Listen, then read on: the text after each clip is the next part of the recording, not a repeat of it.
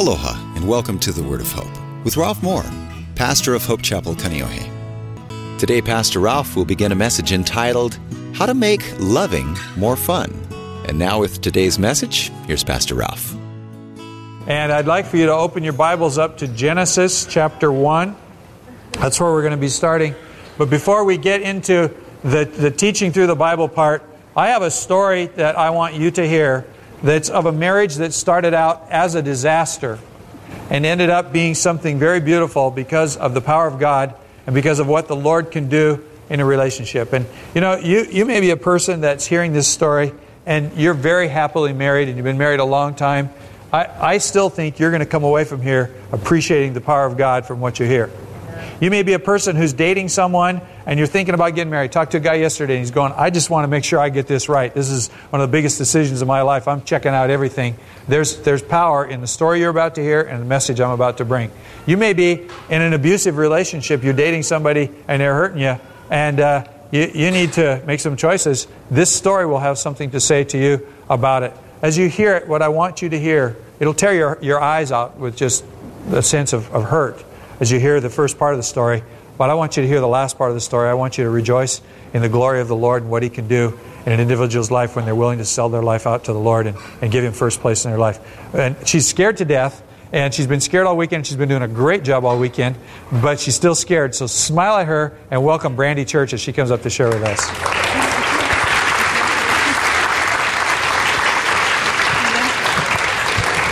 So how you doing? Any less nervous? No, it gets harder, I think. Tell us about what was going on in your heart the day you got married. I'm only doing this because I'm 9 months pregnant. That was like what was going through my head. I was 19 and 9 months pregnant and decided that I didn't want to be a statistic, another teenage unwed mother. So we get married. And you didn't love him? Didn't love him. I just did it because I was pregnant with his child, and so wanted my child to have a father. It's not kind of the same concept of people that stay married for the kids. So I was more like, well, let's get married for the kids. It wasn't good. I mean, he did care for me, but I had no feelings towards him. I didn't respect him. I didn't love him. The only times I would like him is when he did what I wanted him to do that made me happy. Because I was very controlling. I was very verbally abusive to him, mentally abusive to him, and I was at times physically abusive to him. I just, didn't like him, didn't like the marriage at all. But March 2000 is whenever we moved out to Hawaii. He had orders, and his squadron that he was placed with was already deployed. So as soon as we got into housing and was settled, he went to join his squadron for deployment. A month into his being gone is whenever I met another man and ended up having a relationship with him.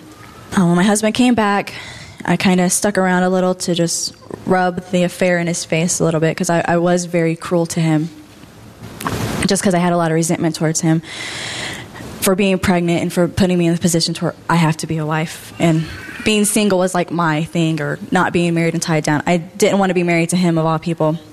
18 months we were separated. I went back home to Ohio for a little bit, started working, then got a different job in Pittsburgh, started working there. I was working as a stripper, and kind of with that, whenever Philip and I started dating, I had a lot of alcohol and drug problems, but with the pregnancy, obviously, that stopped. But then I got back into the drugs, and the alcohol are right there, so I jumped right back into it. Dependency on the alcohol, into the cocaine, smoking marijuana, doing ecstasy, just all these different drugs that were just really what I kind of started living for, and for the money I was making. So I thought things were going great. I'm making tons of money. I'm in Pittsburgh. Heck, I'm a Steelers fan. What better place could I live in? My mom gives me a phone call and tells me that my husband is, finally sending me divorce papers, and he's suing me for full custody of my daughter, and I can only have limited visitation. And, in my mind, that just horrified me, the thought of losing my daughter, because she was the only person I really did love, and I wasn't, cruel or hurtful to her. And, the thought of her not being in my life all the time just killed me. So I'm thinking, oh yeah, well, I'll show him, I'll make tons of money. I'll get this awesome lawyer. I'll get a big city Pittsburgh lawyer. This is awesome. And turns out I didn't live in Pittsburgh long enough, so I wasn't a Pennsylvania resident, so I couldn't get a lawyer. I couldn't get any legal help in Pittsburgh. I had to go back to Ohio, which was where my residency was. But a lot of things started happening. I had roommates. We got into this horrible fight, so the living situation wasn't good at all. Work wasn't good. It was slowing down. No money coming in. My car breaks down, so I couldn't get to Ohio if I wanted to.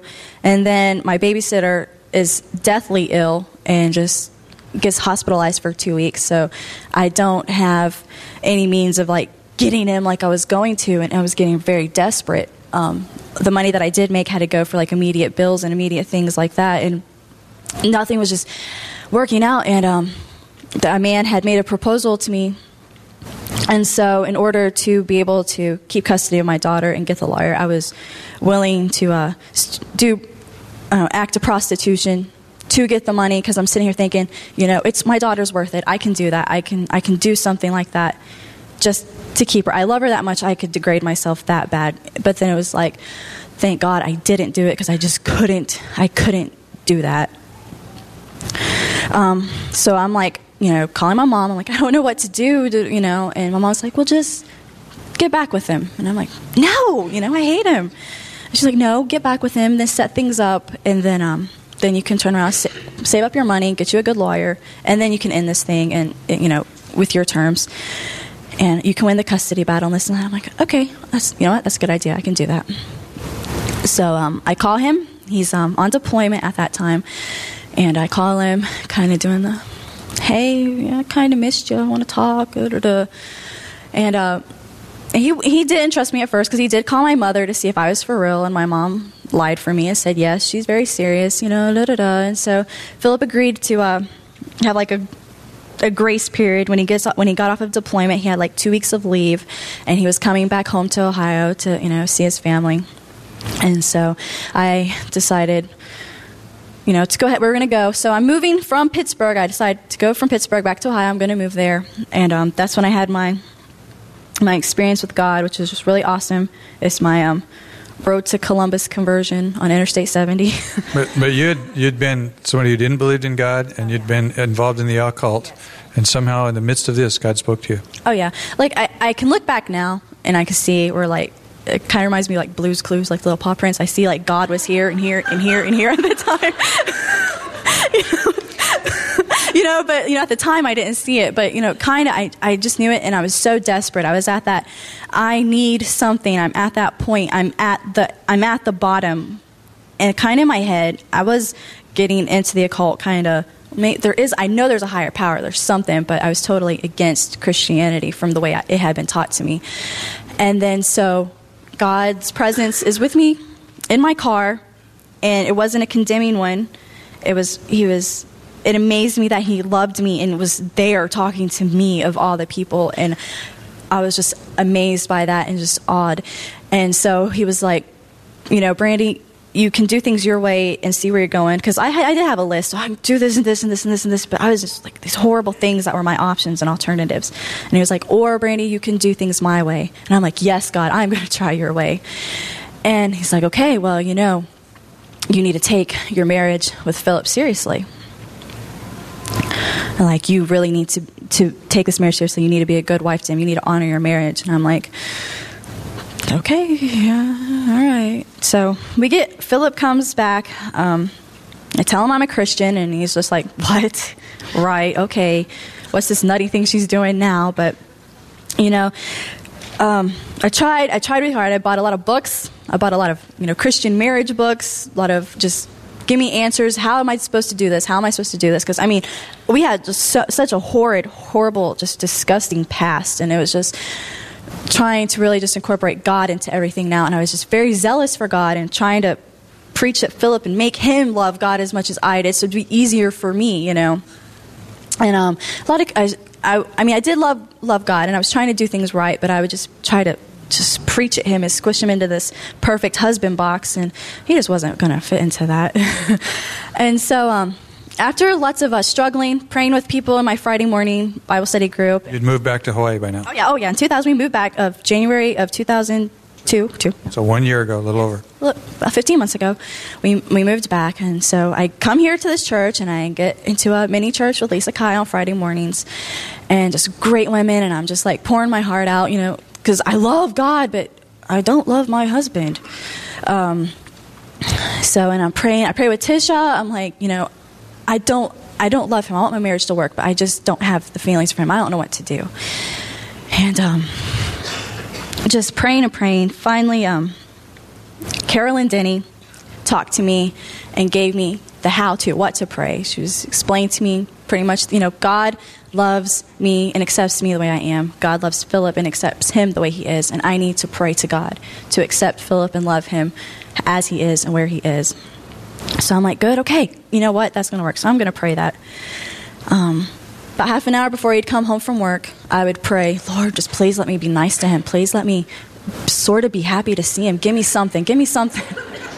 I mean, it was hard. I would see him. It would make me sick. I wanted to do the right thing. So I'm praying. I go to a friend's house, and I'm sitting there talking to her. I'm just, desperate. I want to do the right thing. I can't even think of one good thing to go on to thank God about him for. Nothing good. You said before you couldn't think of one good thing to say about him. I couldn't think of one good thing to go on to be like, thank you, Lord, because he's so this, but I couldn't.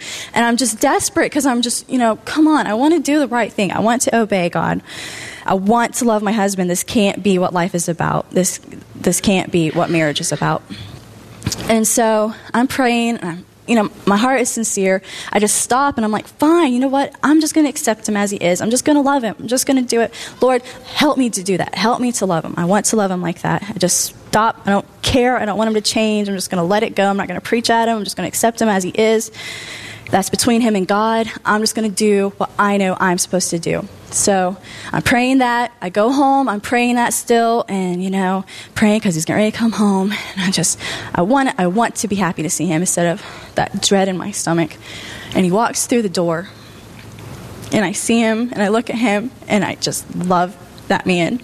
I'm just overcome with just this love, this kind, gentle, patient, not easily angered, just love, sincere love for him.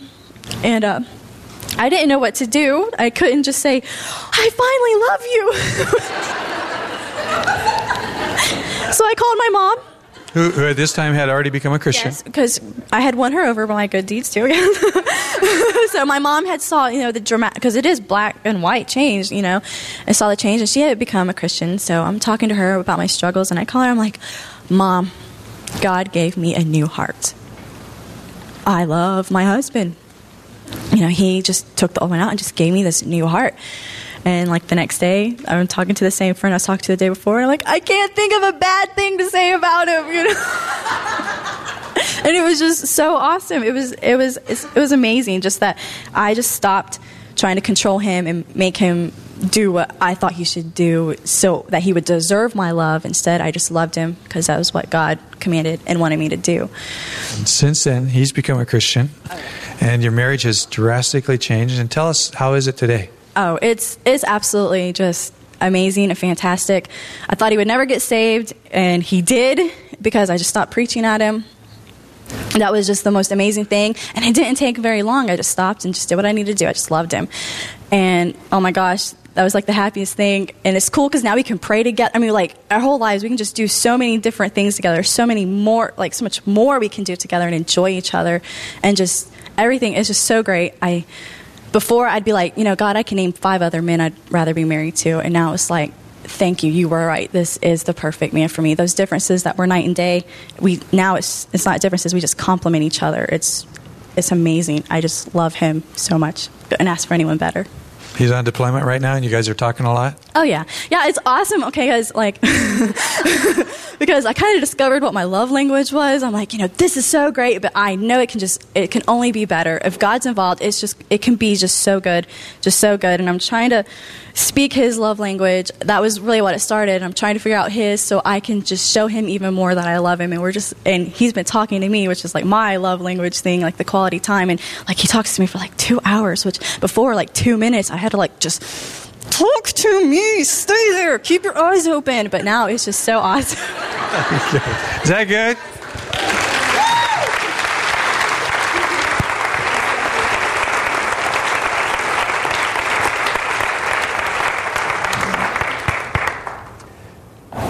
This is the power of God. It's not counseling. It's not psychology. It's not even somebody saying, I'm going to do nice Christian things.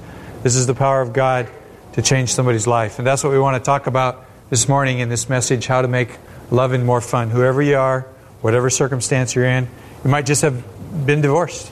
There's something in this message for you. You might be a lonely person praying, God, send somebody into my life. There's something in these scriptures that are for you that'll touch your heart. And it spreads. It goes beyond romance to how to get along at work even. There's a message here for us as well. Let's take a look at the first part. I called it From Creation to Corruption. And there you get a very good funny paper picture of what people like to think of as the creation story. Adam and Eve naked in the garden, and a snake hanging from the tree, and apples on the tree. Although you'll notice that the apples don't appear in the Bible, and there's some of this that doesn't fit. Genesis chapter 1, verse 26, God said, let us make people in our image to be like ourselves. Notice the plural? Father, Son, and Holy Spirit available at the time of creation. Let us make people in our image to be like ourselves. They will be masters over all of life, the fish in the sea, the birds in the sky, the livestock, the wild animals, the small animals. God gave us control over this planet, told us to take care of it, be good stewards of it. And of course, you know that we haven't done such a hot job of all of that. It says that God created people in His own image. He patterned them after Himself. Male and female, He created them. I wrote 4 words in my Bible where it says we're made in God's image. The word think. God thinks, and He gave you the ability to think. The word feel. God is a God of emotion, and so are you, a person of emotion. The word choose. God makes decisions, and so do you, so do I. And the word communication.